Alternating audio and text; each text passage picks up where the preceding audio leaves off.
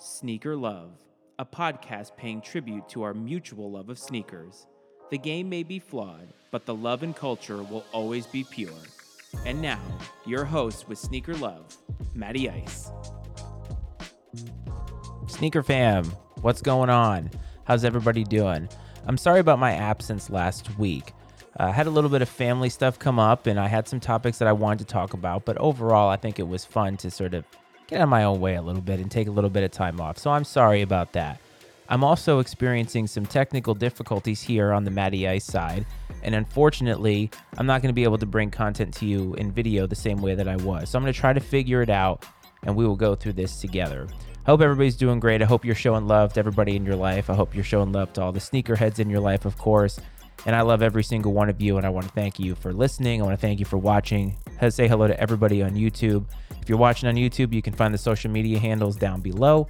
If you're listening in the podcasting world, you can find them wherever you are getting your show notes on whatever podcasting app it is that you are listening. So I saw some stories in the sneaker world this week that kind of came to mind, and maybe this isn't the long form episode that you're used to watching from me, but there were some things that came up. I wondered to myself, and it made me think about this, and perhaps you've thought about this too. Has the sneaker world or has sneaker culture lost its way? Is the sneaker world so different than it was even 3 years ago that perhaps the path that we are on is not sustainable? Perhaps the path that we are on is one of overindulgence, is one of too many colorways, too many options, and we have gone away from this idea of loving sneakers, loving them for the reasons that I think we always did. What they look like on our feet, how they make us feel, the connections and interactions that we can have with other people who love sneakers the same way that we do.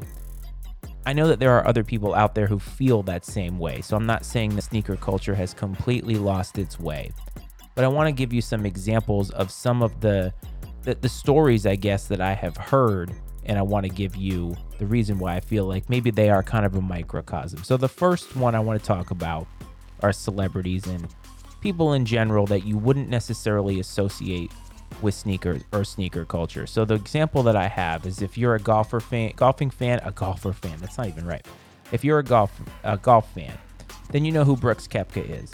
And I will say this, I don't know how many people are both sneakerheads and golf fans. Maybe I'm one of the few. Perhaps I don't really understand it. I mean, Jordan Brand lately has been coming out with a ton of golf shoes. Some really fire golf shoes, by the way. So it's not like they're unwarranted in their, in the Venn diagrams coming together. But Brooks Koepka is showing off his collection. And his collection looks like some of those rep tubers that I know and some of those people who just have so much disposable income that they have so many shoes that they could never, ever wear. And I guess I'm not hating on having too much. I'm not hating on the idea that you use your money to buy whatever it is that you want. But when I see Brooks Koepka, who's not somebody who I would associate with sneakers, and hell, maybe I'm not somebody you'd associate with sneakers, so who the hell am I to necessarily tell Brooks Koepka what to do? Or you what to do? So you can stop listening, stop watching, whatever it is that you want. But I guess when I see it, I see the overindulgence, and I wonder to myself, does he own them because he loves them? Or does he own them because there is clout and clicks and followers to be had by showing off the kinds of shoes that you have? I know that in the past I've gotten caught up with that when I see these large collections and I think, man, I want that. I wish I had this. I wish I had that. And I guess the reason I got into sneakers in the first place wasn't because of what I could have. It was because of what was available, how they made me feel. And so when I see all these celebrities, all these influencers posting their videos of their collections that most of us would never have, that most of us could never sustain. And yes, people do have collections like this, normal, everyday people. I hate using those terms, but people that have regular jobs like me, like you, and they're using their money to pay for sneakers, to have that collection, to have that clout, rather than maybe providing for their family or paying their bills or doing something even more important. And I think that is interesting. And I wonder, have we gone away from the idea of having sneakers because we love them, having sneakers because we like the way that they look, We've gone way away from functionality. That part is clear. But I wonder that.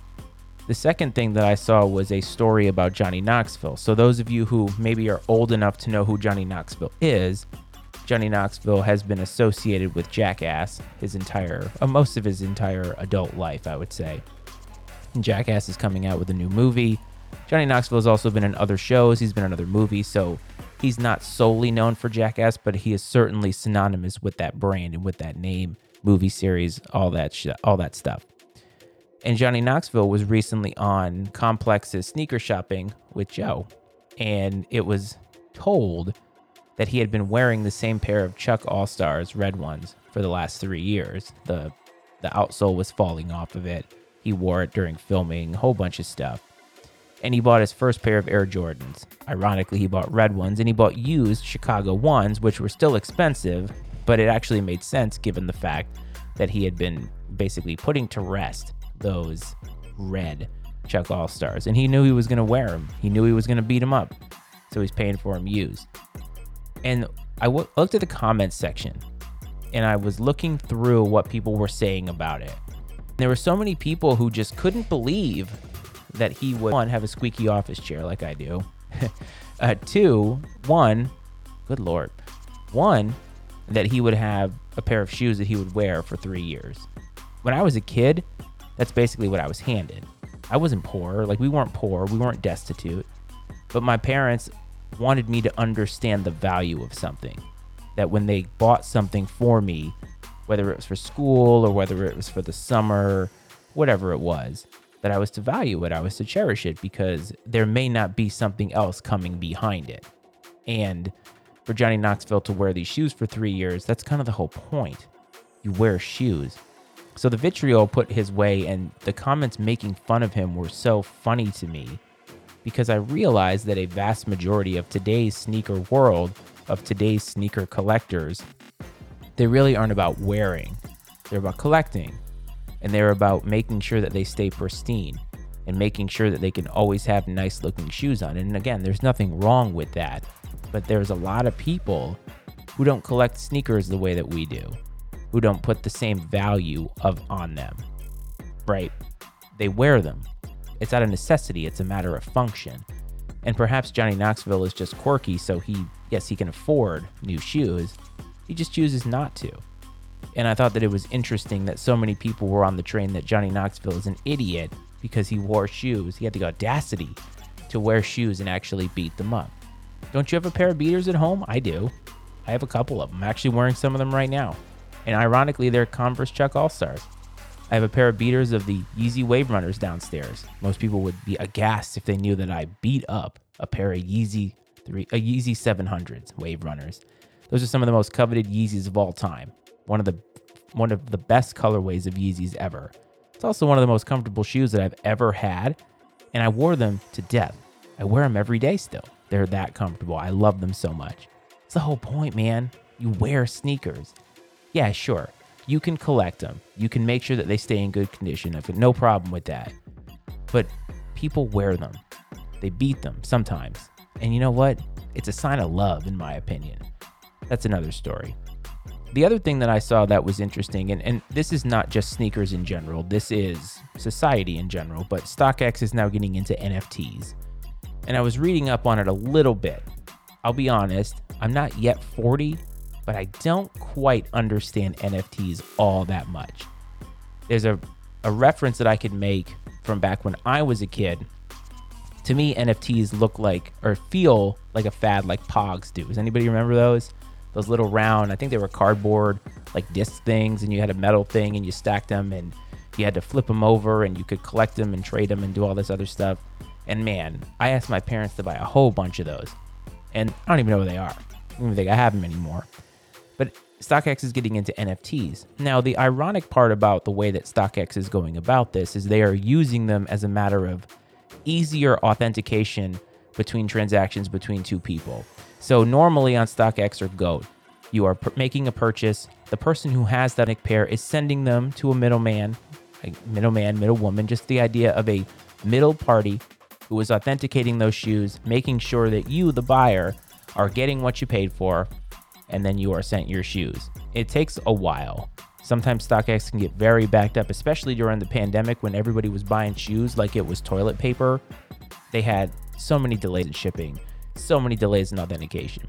And so now what they're doing is basically if you have a real pair of these shoes, you can purchase an NFT that goes with it that you can use as a collector's piece. And if you buy the shoes and you get the NFT with it and you decide that you're going to wear those shoes, the NFT is destroyed. But again, it's building on the idea that sneakers are a commodity. They're not something that we love as a fashion piece anymore. That now we are associating their worth based off of something that we can use to authenticate it that isn't even real. I mean, yes, you're making it off an Ethereum blockchain, but like you can't physically hold an NFT. At least I don't think you can. It's a digital thing. That's the whole point. But tying them into the authentication part and making it easier, that I get. And it's more of a business function than anything else. But the idea that we have to have tokens that are built off of something that are so popular that people are paying thousands and thousands of dollars for, that they even see or feel or touch, it's crazy to me. And I just wonder if that is a sign that we are getting away from sneaker love the way that this show talks about it. Like, I love sneakers for so many reasons. We have gone over that so many times. I'm not going to bore you again with the idea of why I like sneakers, but I like to wear them. I like to consume them. They're more than just a digital asset to me. They're more than just something that I can go hawk on the secondary market to make money. Because when I think about it, it's no different. The money that I would get from selling shoes is no different than actually the material good itself. Because I always say to myself, when I die, what am I going to say? That I wish I had more money, that I wish I worked more, or I wish I spent more time doing something. I know that wearing the shoes that I love, I will always remember those times. And I've met so many great people from it too. I've given shout outs to those people on here, and I've met so many of them. Y'all are great. And everybody who's listening now, who's a big sneaker lover, who's continued on this journey with us, you love it for the same reasons that we do. And if you don't, no, all power to you. Go sell NFTs, go make money, and Godspeed. I don't judge you at all. Just some things I'm thinking about. And the last thing that I'm thinking about that I wonder if perhaps sneaker culture is getting to a point that we are going to be oversaturated with shoes. That the meaning behind having sneakers, the whole idea of this art project is becoming more and more lessened by the idea that there are just so many things to choose from and we are oversaturating the market. I'm going to give you an example. So this guy right here, for those of you on YouTube, what you're seeing right here is the Sacai LDV waffle blue multi-colorway. It's awesome. It really is. The first time I saw this shoe was Marcus Mariota was wearing it. I believe it was at the 2019 NFL draft. He was wearing a suit and these just popped out. And I said, what are those? Those are awesome. Turns out it was a brand new collaboration with Sacai where they were taking two old silhouettes, the LDV and the waffle. The waffle, of course, if you look at the outsole, famed for being made with a waffle maker. One of the first Nikes ever made. I think the original of that sold for some astronomical amount of money, which makes sense. It's a piece of history. And they took it and they put them together. Everything was doubled on it, right? It was very, very unique. It was nothing we'd ever seen before. And there were two colorways at the time. There was that, and then there was the green. And I can't remember what they called. It was like the Gusto green or something like that. They popped. They were new. They were unique. They were amazing. And I loved them. And then they came out with more colorways, and that usually does tend to happen, so I'm not begrudging them for that. When you have a hit on your hands, of course, you're going to continue to double down, and you're going to continue to make it. But then they had the black and whites, and they had the Summit Gray, right? And they had the nylons. And then we're getting into the Vapor Waffles now. We've got like 8 colorways of those. They had the Blazer Highs. We got the Blazer Lows. We got the Cause Blazer Lows. And now they're coming out with a Sacai, and I think it's a waffle and like a Cortez mix or whatever it is. And I just ask myself, like, when is enough enough? Like, when is too much, or what is too much is what I want to know. Have we lost the idea that Sacai's are actually cool anymore or unique because there's so many of them now? They've just become so saturated and we have inundated the market so much with them that I feel like this original right here that I'm holding in my hand becomes lessened by the idea that all these others exist. These are things that I'm struggling with. And I do feel like we go to the well so many times. We find a hit in our hands, let's double down on it and let's recreate it in so many different ways so that we can basically make as much money as possible, and a whole bunch of people can have what literally looks like the same thing or is another version of the same thing just all over the place. And I feel like the uniqueness is going away because we're just basically Nike and Jordan are just throwing things against the wall, seeing what sticks, and then they're just oversaturating us with that stuff. And again, if you like all of them, Godspeed to you. But I do wonder if anybody else is getting fatigue over all of these very, very similar items. And again, if you're going to say, well, they come out with Jordan 1s, they come out with Jordan 4s. I feel like they're fatigued on Jordan 1. Sometimes I wish they would take shoes like the Jordan 1, Jordan 4, Jordan 3, and do like Disney and put it in the vault for a while. Let people reappreciate what these shoes are. Like the Sakai's have only been out for 3 years, and now we have like 15 different ones of them. So are we really appreciating these, or are we constantly just waiting for the next one? To me, that takes away from what sneaker culture is all about. It takes away from our ability to be present with the shoes that we like. And that's why I have this pair. And I bought a pair of the black and whites, and I realized, you know what? Having two doesn't do anything for me. There's no added value in having a second pair. I like the blue multis, and I'm going to keep the damn blue multis. And that's what I've done. And I don't have a Vapor pair. I will not get a Cortez pair. It's just not my thing. I like this pair. And I think there is something to be said about the singularity of it. And again, maybe I'm coming off as a boomer, maybe I'm coming off as a complainer, but these are just stories that I have seen over the course of the last week that make me wonder if perhaps we have diverged a little bit from the initial path of what made sneakers so great. If we're all striving for something that really is way off from what sneakers are really supposed to be about. I still love seeing people's on-feet shots of things that they like, things that make them happy. Not just because some vendor sends it to them for free, not just because they want a whole bunch of clicks to be able to get people to like their videos. I put out pictures of something on Instagram because I genuinely think that it looks beautiful. I genuinely want to create something that looks great with what I have. And it's just the way that I operate. I love sneakers to death. It's why I have this show. It's why I have a YouTube channel, because I, like so many of you, share in that same love of it. And I just fear that maybe we're getting to a place where sneaker culture, it's in and of itself, is going to be non-existent in the way that we all feel.